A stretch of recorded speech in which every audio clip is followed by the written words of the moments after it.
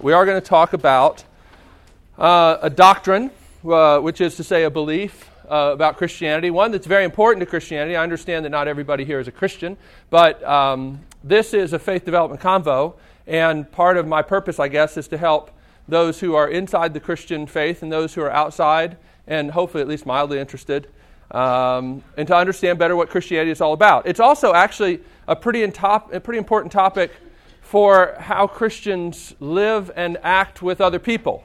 The doctrine of adoption is something that's talked about in particular in 5 places in the New Testament, but it actually is implied all over the place. It's a very important doctrine, and the place where it's discussed the most fully is in a letter that the Apostle Paul wrote to a group of people called the Galatians. Now, the reason Paul wrote this letter to the Galatians is because there had begun to be in that group of Christians some falling into some false beliefs about the nature of how people can be related to God. In other words, the Apostle Paul had first explained to them the basic message of Christianity, which is that you can be related to God and have a relationship with God through grace by faith in Christ.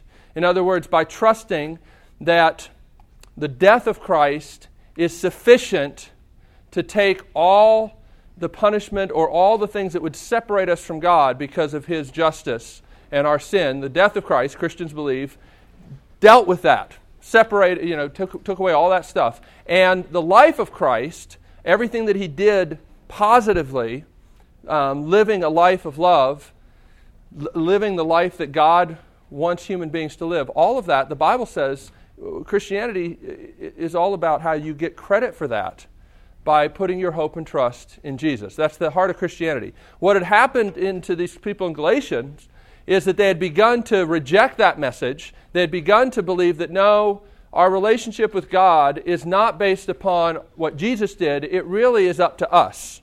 That we have to prove to God that we're worthy of His love. Come on in. You can guys come out and sit in the back. It's fine. I'm sure there'll be people later than you that will want to crowd around at the door. So go ahead. Did we get any extra sheets coming back down? Or did we run out of them finally? No? Any extras anywhere? No. Okay. Well, sorry. But what happened in Galatia is they began to lose their belief that salvation or a relationship with God was by grace alone. Now, the way I like to put it is, the Bible uses this word called justification, which is basically a fancy way of saying, basically getting credit or being seen as beautiful in God's eyes. How is it that we're seen as beautiful in God's eyes? Now, some people believe that it's just by virtue of the fact that we're born and that we exist. The Bible actually doesn't support that idea. The Bible says that we're born in a state of rebellion to God, not wanting to live for Him, but live for ourselves. And something needs to happen to us to be beautiful in God's eyes.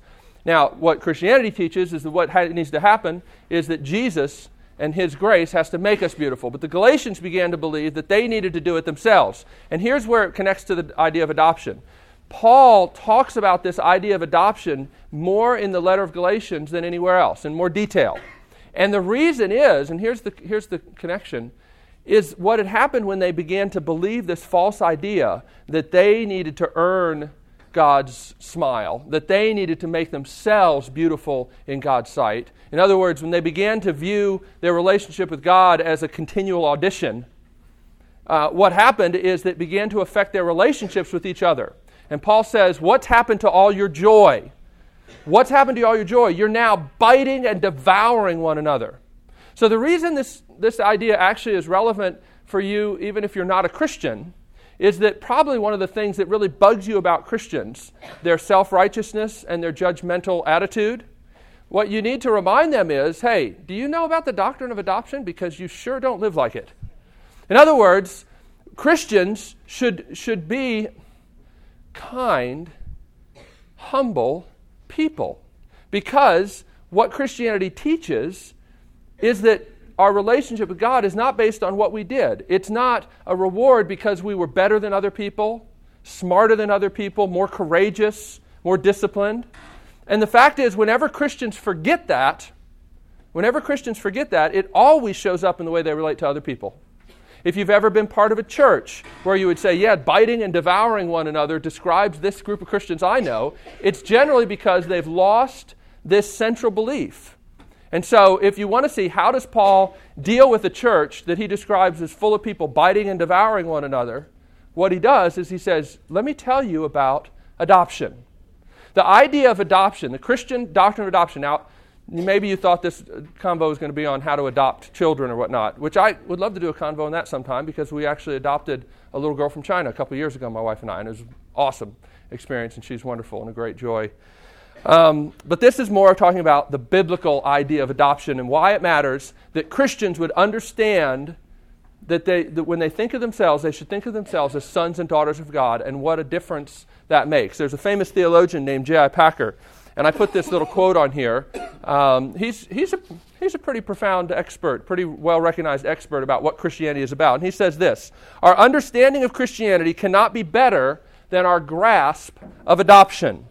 If you want to judge how well a person understands Christianity, find out how much he or she makes of the thought of being God's child and having God as his or her father. If this is not the thought that prompts and controls his or her worship and prayers and whole outlook on life, it means that he or she does not understand Christianity very well at all. So, if you're a Christian and you say, I don't know much about this idea of adoption, I think I've heard of this idea that I'm God's child, and I know that I pray, to my Heavenly Father, but I don't really know much about why that's so important to understand.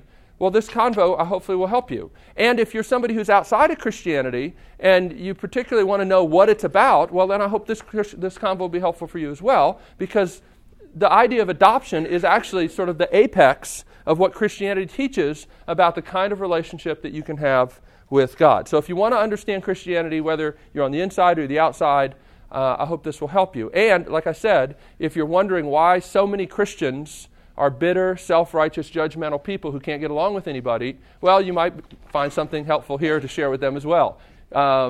It's not unusual for people outside of the Christian faith to see more clearly things that Christians themselves need to see. And Christians shouldn't be surprised by that, because the doctrine of sin should always humble us and make us know that we don't see everything like we should. All right, so where does the idea come from? In the Old Testament, Christians recognize the Old Testament as part of how we understand what is true about God. In the Old Testament, there is this idea of God as a father. That metaphor, that image is there in the Old Testament. There are also places where Israel, the nation of Israel, is regarded as God's son. Okay? But what you don't find in the Old Testament is anybody really addressing God as Father in prayer. As far as anybody knows, Jesus is the first Jew to address God as Father in prayer. You can search the Psalms, which are full of prayers of the Jewish people, and you won't find any direct address to God as Father. So I want you to understand that while the idea is there in the Old Testament, it's a pretty radical thing that Christians all over the world address God regularly as Father in prayer. And the reason is because Jesus himself did it. It was one of the things that was pretty revolutionary about his ministry. And he taught his followers to speak to God this way as well. In the Lord's Prayer, he says, teaches them to pray, Our Father who art in heaven. Okay? Now, what I want you to see, though, is that idea is there, if you will, in the bud in the Old Testament. In other words, if you think about a flower, the flower is there in the bud, but you can't see it so fully yet. In the New Testament, you see the full flower of this idea of the fatherhood of God. And I want to tell you, listen, it is wrong and a naive mistake that I think Christians and non-Christians alike make when they think about the Bible. The Bible does not support the idea that in the Old Testament you have a God of wrath, and in the New Testament now you have this loving God who is the Father. The idea of the fatherhood of God is there in the Old Testament without a doubt. It's in the Old Testament, for instance, that God is described as one who shelters us under his wings. And it's in the New Testament that God is described as a consuming fire. It's in the book of Hebrews. So please, don't disabuse yourself of this naive but all too common notion that in the Old Testament you have a God of wrath, in the New Testament you have a God of love and a God of fatherhood. That's not true. That would be a naive oversimplification of Christianity.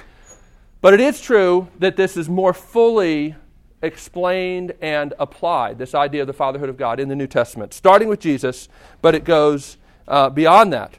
Like I said, there are 5 places in the New Testament where the doctrine of adoption, the idea that we've been adopted by God into his family, is described. And the 3 letters, there's 3 places in the book of Romans, the letter that Paul writes to people in Rome. There's 1 place in the letter that he writes to people in the town of Ephesus, and 1 place in the letter of Galatians that he writes to people in an area called Galatia. The interesting thing is all 3 of those places are significant Roman areas. In other words, Rome, obviously, is the center of the Roman government, but Ephesus and Galatia also have Roman government centers. And the reason this is significant is that Paul finds in the Roman law about adoption really a wonderful way to describe what God has always been trying to teach his people about the kind of relationship he wants to have with them. You don't find, actually, in the Jewish Old Testament law anything about adoption. Adopting children is not part of the Old Testament law. You could adopt someone sort of to be your heir, and there's a place where Abraham, for instance, does that sort of thing. But the idea that you would adopt somebody into your family and give them all the rights and privileges of being your child is not there. It's also not in Greek law.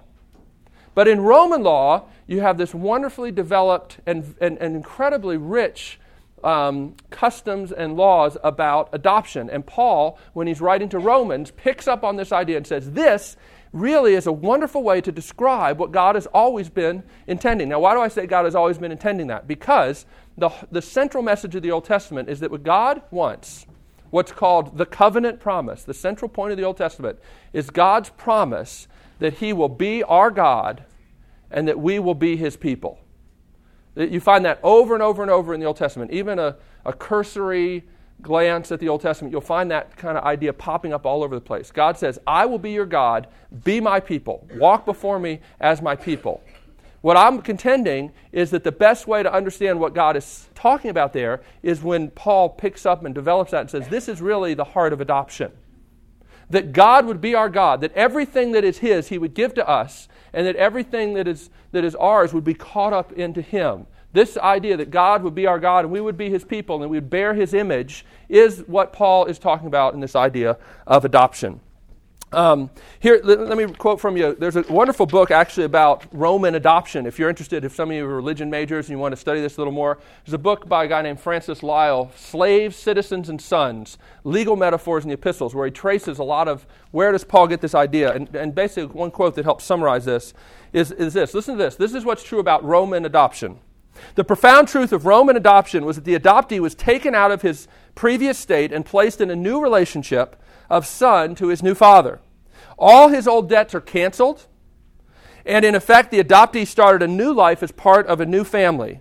On the other hand, the new father owned all the new offspring's property, controlled his personal relationships, and had the rights of discipline. On the other hand, the father was liable for all the actions of the adoptee, and each owed the other reciprocal duties of support and maintenance. Let me tell you a little bit more about Roman adoption. In Roman adoption, in the Roman law, you could disinherit your natural-born children, but you could never disinherit your adopted children. The same is actually true in U.S. adoption law. When my wife decided to adopt a little girl from China, we had to sign contracts saying that we would never disinherit our adopted child. But I've never had to do anything like that for my natural-born children. I can disinherit my natural-born children. I cannot disinherit legally my adopted child. Adoption actually gives you a greater security under Roman law and in U.S. law than being a natural-born child. This is one of the reasons that Paul finds it such a wonderful, rich metaphor to use. Hey, Robert, go ahead and send that scanner around. If you all hopefully know how to use the scanners, if you don't, ask the people around you, they know how to do it. And make sure that scanner gets back up to the front here when we're all done so that if there are people that we miss, that we can get them easily. So adoption, this Roman idea of adoption is a really wonderful thing. Now, you may have picked up on this already. Is Paul being sexist in his language? I mean, this whole morning I've been talking about sons, and I haven't been talking about sons and daughters. The reason is because in Roman law, daughters did not have the same privileges that sons did. In other words, if Paul had said sons and daughters, he would not be saying something as strong as he's saying when he talks about sons. Romans did not adopt daughters, they adopted sons. Reasons are because it had a lot to do with carrying on your family name, as well as what are you going to do with the inheritance and the estate, okay? But what's interesting is what Paul does in his writings, in all these letters, is he addresses both men and women as sons of God. And, ladies, if you think, well, that's weird, why, how do I have to think of myself as a son of God to be a Christian? All I would say is that guys who are Christians have to think of themselves as the bride of Christ. So both of us have to sort of be careful about just sort of taking our gender and imposing it on the Bible and only reading it through that lens, okay? The relationship with God is bigger even than your gender. But that's a topic maybe for another convo. So Paul is not being sexist. Paul is using language of sons because only sons had the kinds of privileges and the kinds of status that he wants to say Christians have. All right, what is this status and experience of adoption? I think the best place to go is to look actually at a passage, this section I told you about in Galatians chapter 3. And it says this, you are all sons. Now men, he's speaking to men and women. And he says, you are all sons of God through faith in Jesus Christ. For all of you are baptized into Christ, have clothed yourself with Christ. There is neither Jew nor Greek, slave nor free, male nor female, for you are all one in Jesus Christ. So Paul is saying is this idea of being a son of God is more basic to your identity than your gender, than your status of whether you're free or slave, than your race. That's a pretty countercultural thing to say. But nonetheless, that is what he's claiming here. He says, if you belong to Christ, then you are Abraham's seed. That means part of his descendants. And heirs according to the promise. Because always connected with the idea of being a son is this idea of being an heir and being one who will inherit. What I'm saying is, as long as the heir is a child, he's no different from a slave, although he owns the whole estate. He's subject to guardians and trustees until the time set by his father. So also when we were children, we were in slavery under the basic principles of the world. But, listen to this, verse 4. When the time had fully come, God sent his son, born of a woman, born under law, to redeem those under law, that we might receive the full rights of sons. Because you are sons, God sent the Spirit of his Son into our hearts, the Spirit who calls out, Abba, Father. So you are no longer a slave, but a son, and since you are a son, God has also made you an heir. Now notice what Paul's saying here is that Jesus was sent so that you could be made a son of God. I don't know what you think of when you think about why did Jesus come into the world. I don't know what you thought about at Christmas time, for instance, about why did Jesus come into the world. The Bible says Jesus ultimately came into the world not just so that we could be forgiven of our sins, but so that we could actually achieve this new status of being sons of the living God. Now this is important because a lot of Christians, I think, really don't understand the fullness of what Christianity is claiming and what it's teaching, which is, in other words, many Christians that I know think merely in terms of when there's a sort of what Christians sometimes call this idea of conversion, becoming a Christian. Most Christians think in terms of negative things that have now disappeared. Now that I'm a Christian, I no longer have guilt. I no longer have this debt that I need to be paid. And that's true, and that's part of the Bible's teaching. But if that's all that Christians think has happened when they became a Christian, they really have missed out on a whole lot of what Christianity is about. Becoming a Christian is not, according to the Bible, a matter of just losing some things. It's really a matter of gaining an incredible thing, which is this status of being sons. And the Bible goes so far as to say that Jesus was sent into the world so that we might become sons. And then Paul goes farther and says, because you are sons, because Jesus did something that made you a son, the Spirit, the Holy Spirit is sent so that you may feel like a son. So here's what Paul's saying. The culmination of all that God has been doing, when the time had fully come, he says, God sent Jesus into the world so that you might become sons, and then because you are sons, he sent the Spirit in the world that you might feel like sons. So what you have here, this idea of sonship, 2 points that you need to see if you would understand the Christian doctrine of sonship. One is it's an idea that talks about a status that's been given to people, and the other is that it's an experience. It's an experience. So let me talk a little bit about that and then open it up for some questions. What is the status? The status, really, it's courtroom language. It's legal language, just like this word justification. In other words, legally, you no longer are who you used to be. You now legally are adopted into God's family. You have the right to bear His name. You will be an inheritor of all that Jesus inherits, which is to say everything. We don't just get pardon, in other words, if we become Christians. We get the full rights as sons. That's the status. But what about the experience? The experience is basically enjoying the status. And here's what I think is important. A lot of Christians, I think, are just content with knowing what's true about them, but they don't really know how to enjoy it. In other words, a lot of Christians I know tend to live in their head. Or they want to live just with their heart and their feelings. And what I'm contending is that in this idea of adoption, you actually have the two of them brought together. You have Paul teaching you that Jesus came to make you a son, to give you the status, but the Spirit was sent, and this is sort of a mystical, experiential thing that I can't fully explain to you. The Spirit was sent to give you this experience of crying, Abba, Father. Now, what is this experience being talked about? I think one of the best ways to get at it is the prodigal son parable. Maybe you guys have heard this story of the prodigal son. There's a boy who basically says to his father, I consider you dead. Give me your inheritance. Give me my inheritance now. The father does, which is pretty unbelievable that he does that after that kind of insult, especially in a Middle Eastern context. But anyway, the son goes. He squanders the money, and eventually he finds himself in really a deplorable condition. He's starving, and there's a famine, and he basically says to himself, the Bible says that he came to his senses, and he says, I know what I'll do. I'll go back to my father, and I'll say to him, Father, I've sinned against heaven and against you. Make me like one of your hired men.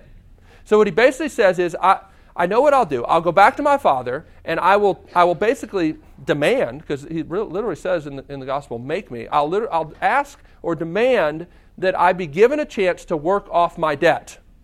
Now, what's really remarkable about this parable is that when he goes back to work off his debt, instead the father comes running out to him.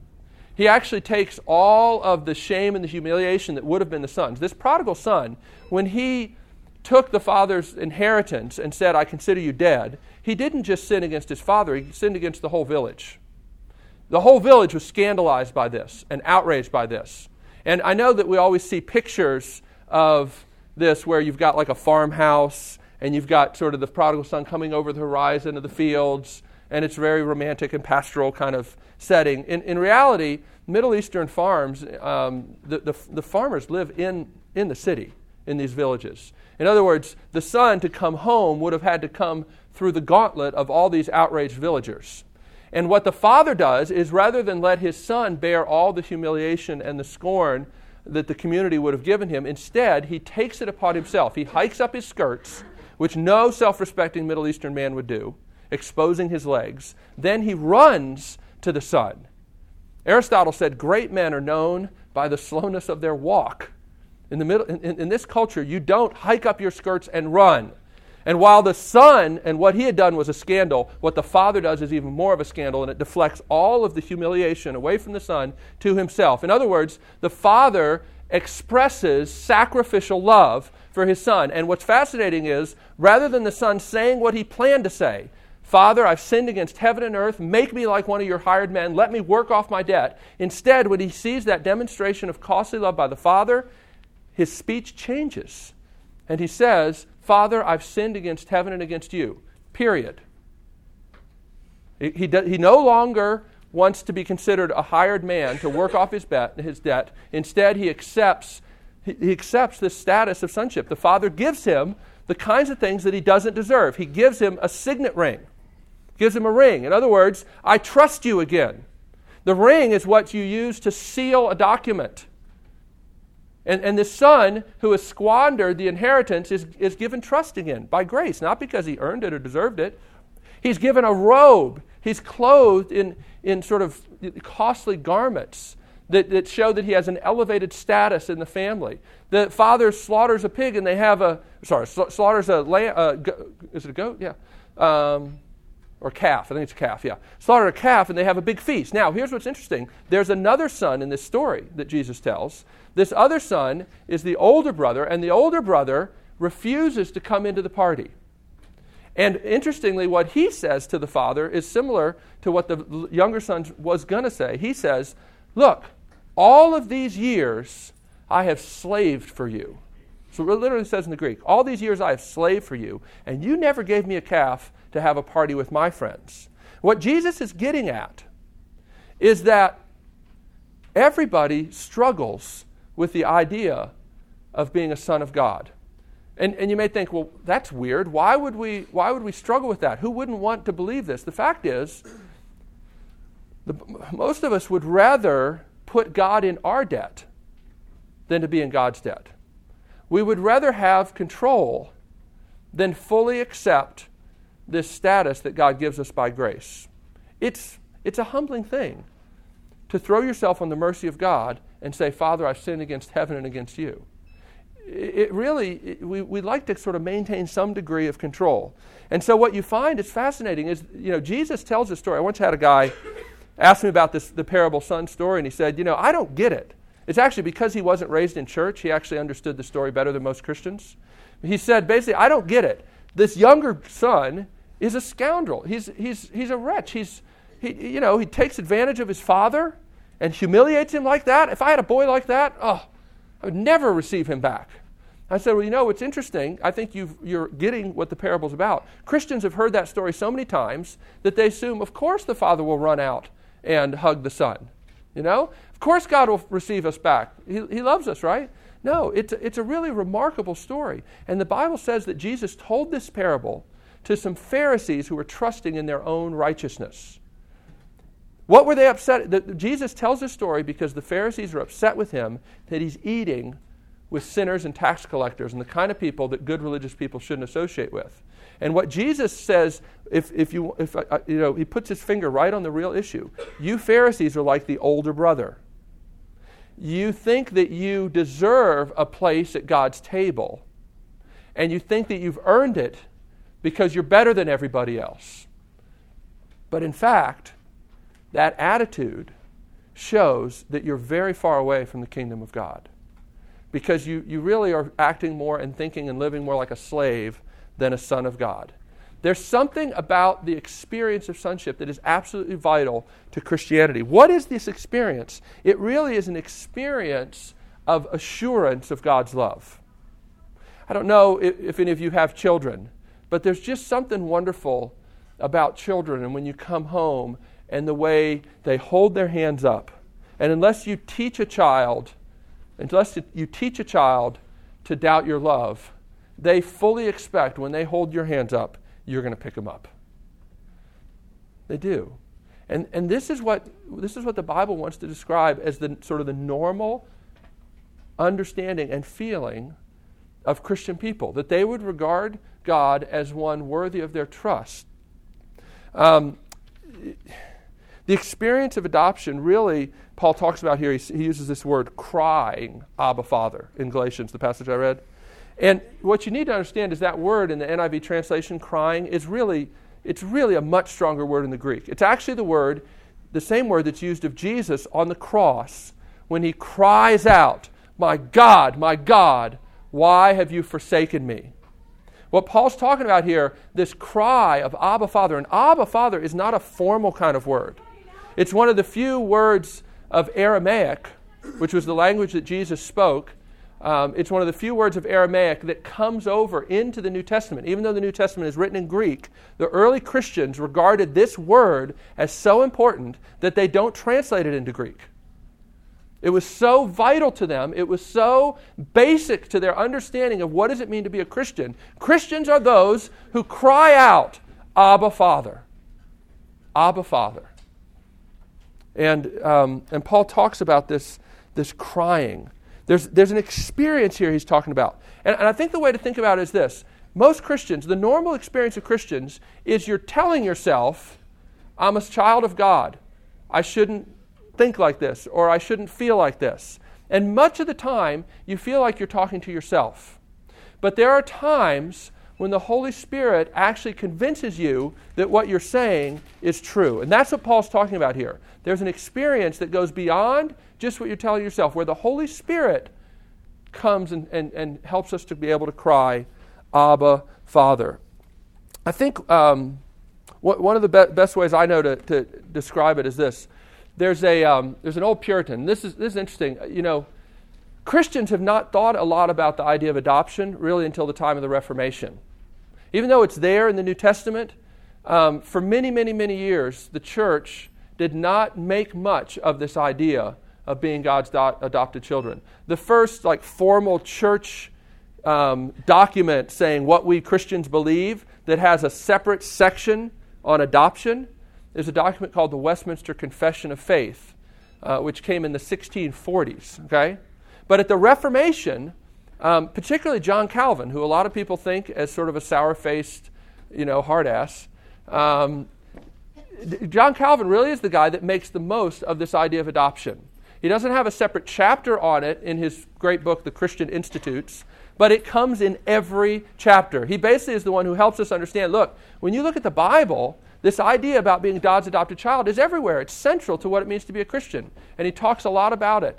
And then the Confession of Faith and the Puritans, again, people that we think of as very sour-faced killjoys, the Puritans make much more of the idea of being God's adopted child than most modern Christians. One of the Puritans has this wonderful illustration. And I've got two little boys, so I love this illustration. He says, imagine that a man is walking down the road with his little boy. He's walking down the road with his little boy. He's got his little boy's hand in his hand, and he's walking down the road. And all of a sudden, he kind of jerks him up and gives him a bear hug. And this Puritan, Thomas Goodwin, says, listen, he is no more a son when he's walking next to his dad as he is when he's in his arms. He has the same status, but oh, for the difference in the experience. And what Paul is talking about here in Galatians 4 is that while if you're a Christian, you're always a son, there are times when the Holy Spirit gives you a kiss, as it were, gives you a bear hug, as it were. Now, how does this come? To this, the only thing I'll say is this. Paul connects verses 4 and 5 and verse 6. The idea is that as you thank God for what He's done, the objective status of making us sons by the work of Jesus, the Spirit tends to confirm and come alongside the truth that He's revealed in the Scriptures.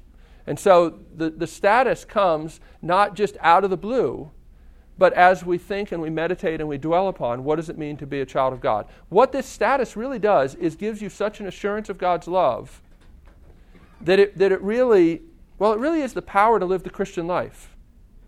The power to live the Christian life comes from being sure that God loves you, not because of what you've done. If you don't have that, then what you have is what Paul described as the form of godliness without the power.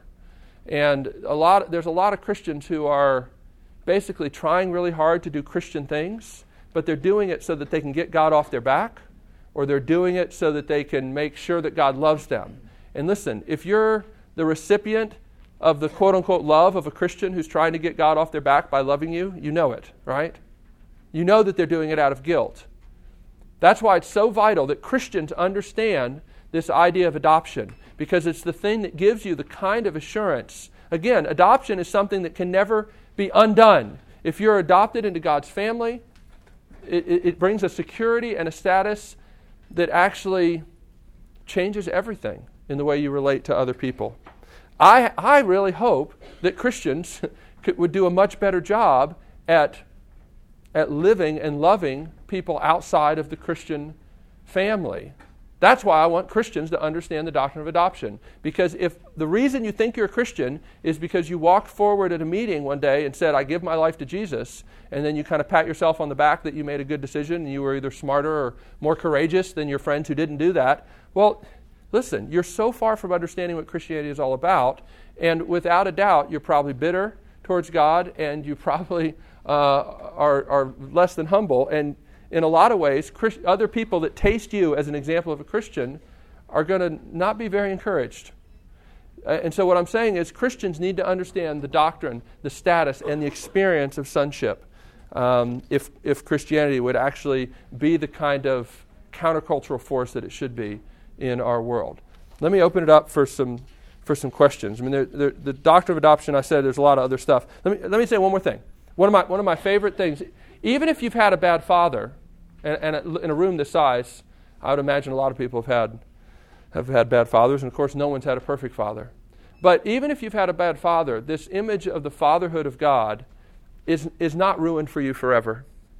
I don't want to make light of that experience and the impact that it has, but one of the things that encourages me greatly, I'm a lover of old hymns, and I've done a lot of work studying old hymns. Some of you may know that. But there's a great hymn, maybe you know, called Praise My Soul, the King of Heaven. And there's a verse in there that says, Father-like, he tends and spares us. Well our feeble frame he knows. In his hands he gently bears us, rescues us from all our foes. Now, that's very warm language about this fatherhood of God. But it might surprise you to know that the man who wrote that, Henry Light, actually was the product of a divorced family, which was pretty unusual back in the 1800s. Unfortunately, it's not so unusual today. But he was a product. His parents split.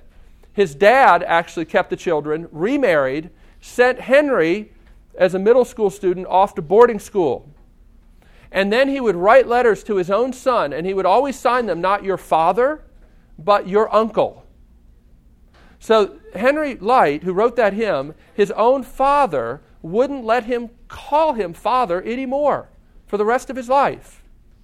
And yet what is always remarkable to me is that he's able to write a hymn, and the father image is a warm and comforting one, because that's not what he experienced from his father. Right? Gently bears us in his arms. Well, our feeble frame he knows. He didn't experience that. Where did he get that? The only explanation is that God, through the teaching of Scripture about what the fatherhood of God is like, was able to deconstruct his idea of fatherhood and reconstruct it. Now, I don't say that that's easy or that he came to that easily, and I don't, again, want to make light of that kind of experience in the lives of many people here. But I do want to say that don't write off this idea. If you're a Christian and yet your idea of a father has really been screwed up, and whose hasn't at one level, but you know what I mean, don't write it off and think that this is hopeless and I'm just going to have to make do with other ideas. I'm just going to have to make do with the idea that God is my friend. Certainly that's an important idea, but the apex, the highest privilege that Christians have is the sonship of God. So, thoughts or questions on this? I'm curious if you ever heard much about this or thought about this in this kind of detail, or if you see any questions or places where this connects to dots of things that you have been thinking about. Yeah. A lot about the family of Christ. Yes. Like brothers and sisters. Yes. And you've heard God the Father in Apostles' Creed. Right. Never really responded to it. Yeah, that's it. And it's true. Like another way of getting at this idea is the Bible has this whole theme of God, Jesus is our elder brother, right? Which is another way, and it's actually an interesting thing in that parable of the prodigal son that there's two parables before it where there's something missing and there's somebody that seeks it. But in this parable, there's something missing, that prodigal son, but nobody goes to seek the missing thing. In the Jewish culture, the older brother should have went in search of the younger son. That was his duty as the oldest son. And what Jesus is saying is, listen, the reason that I'm eating with these Pharisees and tax collectors is because I'm the true older brother. I'm the one who's going in search of those that are lost while you're sitting on your duff and complaining about it. Right? So it's a theme that's all woven in so many different places. And that's good. Thanks. Other thoughts or questions?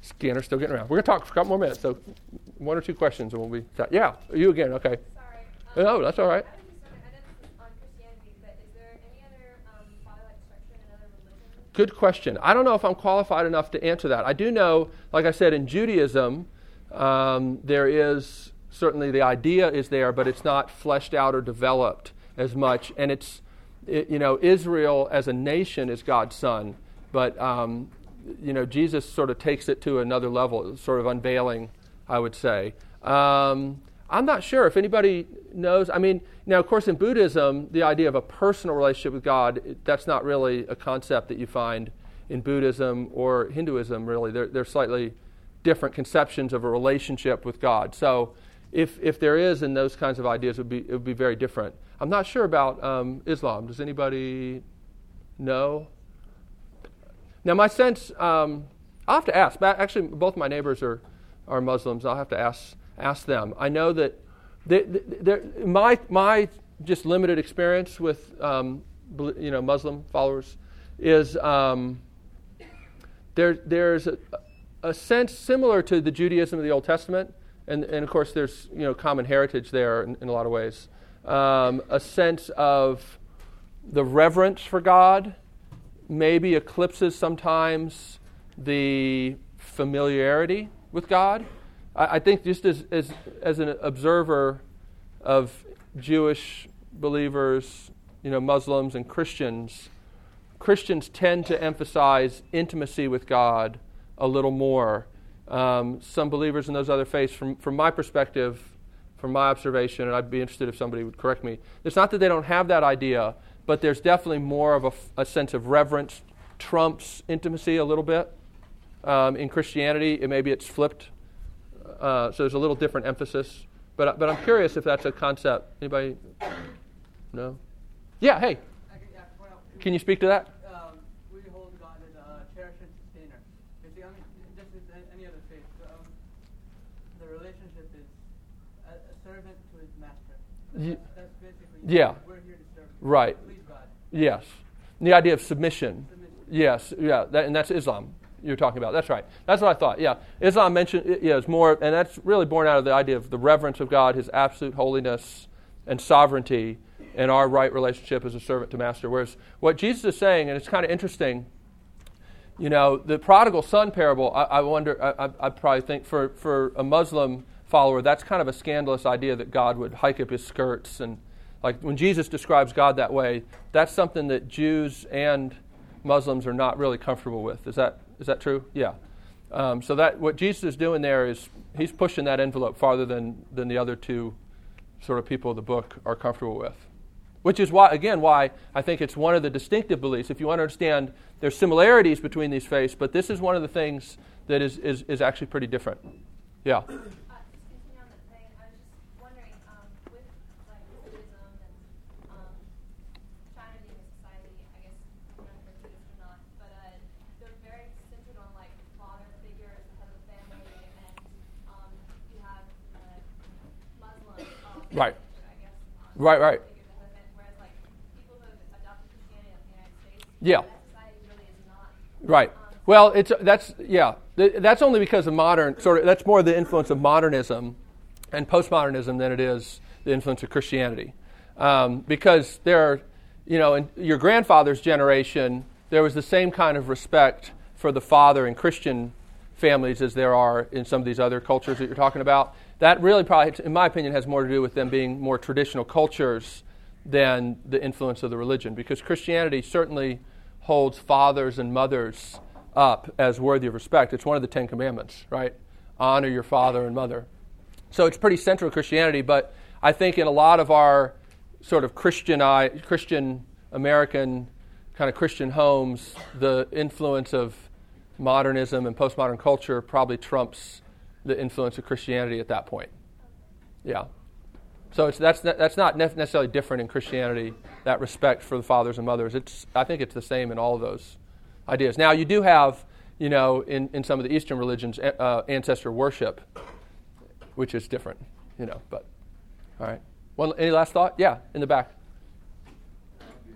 Oh, you're good. You're just trying to get the scanner? Yeah, all right. One more last, I'll give somebody the last word. Yes. Hey. How do you sort of relate the sort of father-son relationship with the kind of intimacy that's described in the Song of Solomon, for example? Right. Well, I think, the Song of Solomon imagery is that of a lover and a husband and a wife. And, of course, Paul in Ephesians talks about God as our Father and us as adopted children in the first chapter of Ephesians. Then in chapter 5, he basically talks about the marriage relationship. And he says, I'm really not talking about a husband and a wife, about the two coming together. I'm really talking about God and his church, Jesus and his church. So both of those images are there. The way I think it's helpful to understand is that the Bible uses lots of different metaphors to help us understand the relationship with God.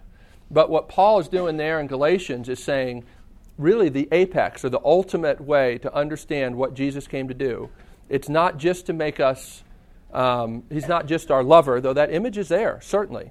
He is our husband. He is also our maker. All those images are there. In some ways, I think they help caution us to taking any one of them too far. But he really presses the sonship. It's more central to the basic understanding of what it means to be a Christian.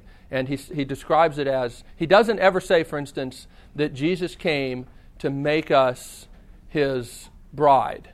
He does talk about that, but he doesn't sort of say the ultimate purpose that he came for was to make us his bride, the way he says that Jesus was sent so that we would become sons. And of course, in Roman law, wives could be put to death just like that.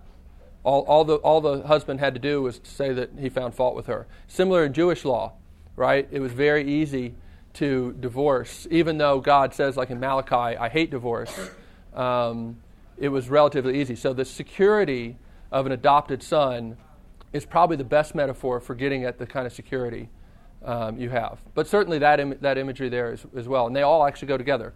They don't contradict each other, but they add, I think, different nuances to the idea of our relationship with God, and all of them are precious. I will tell you, I think one of the interesting things is, before the Reformation, the dominant metaphor, and really almost the exclusive metaphor that Christians thought about throughout the Middle Ages, was God as judge.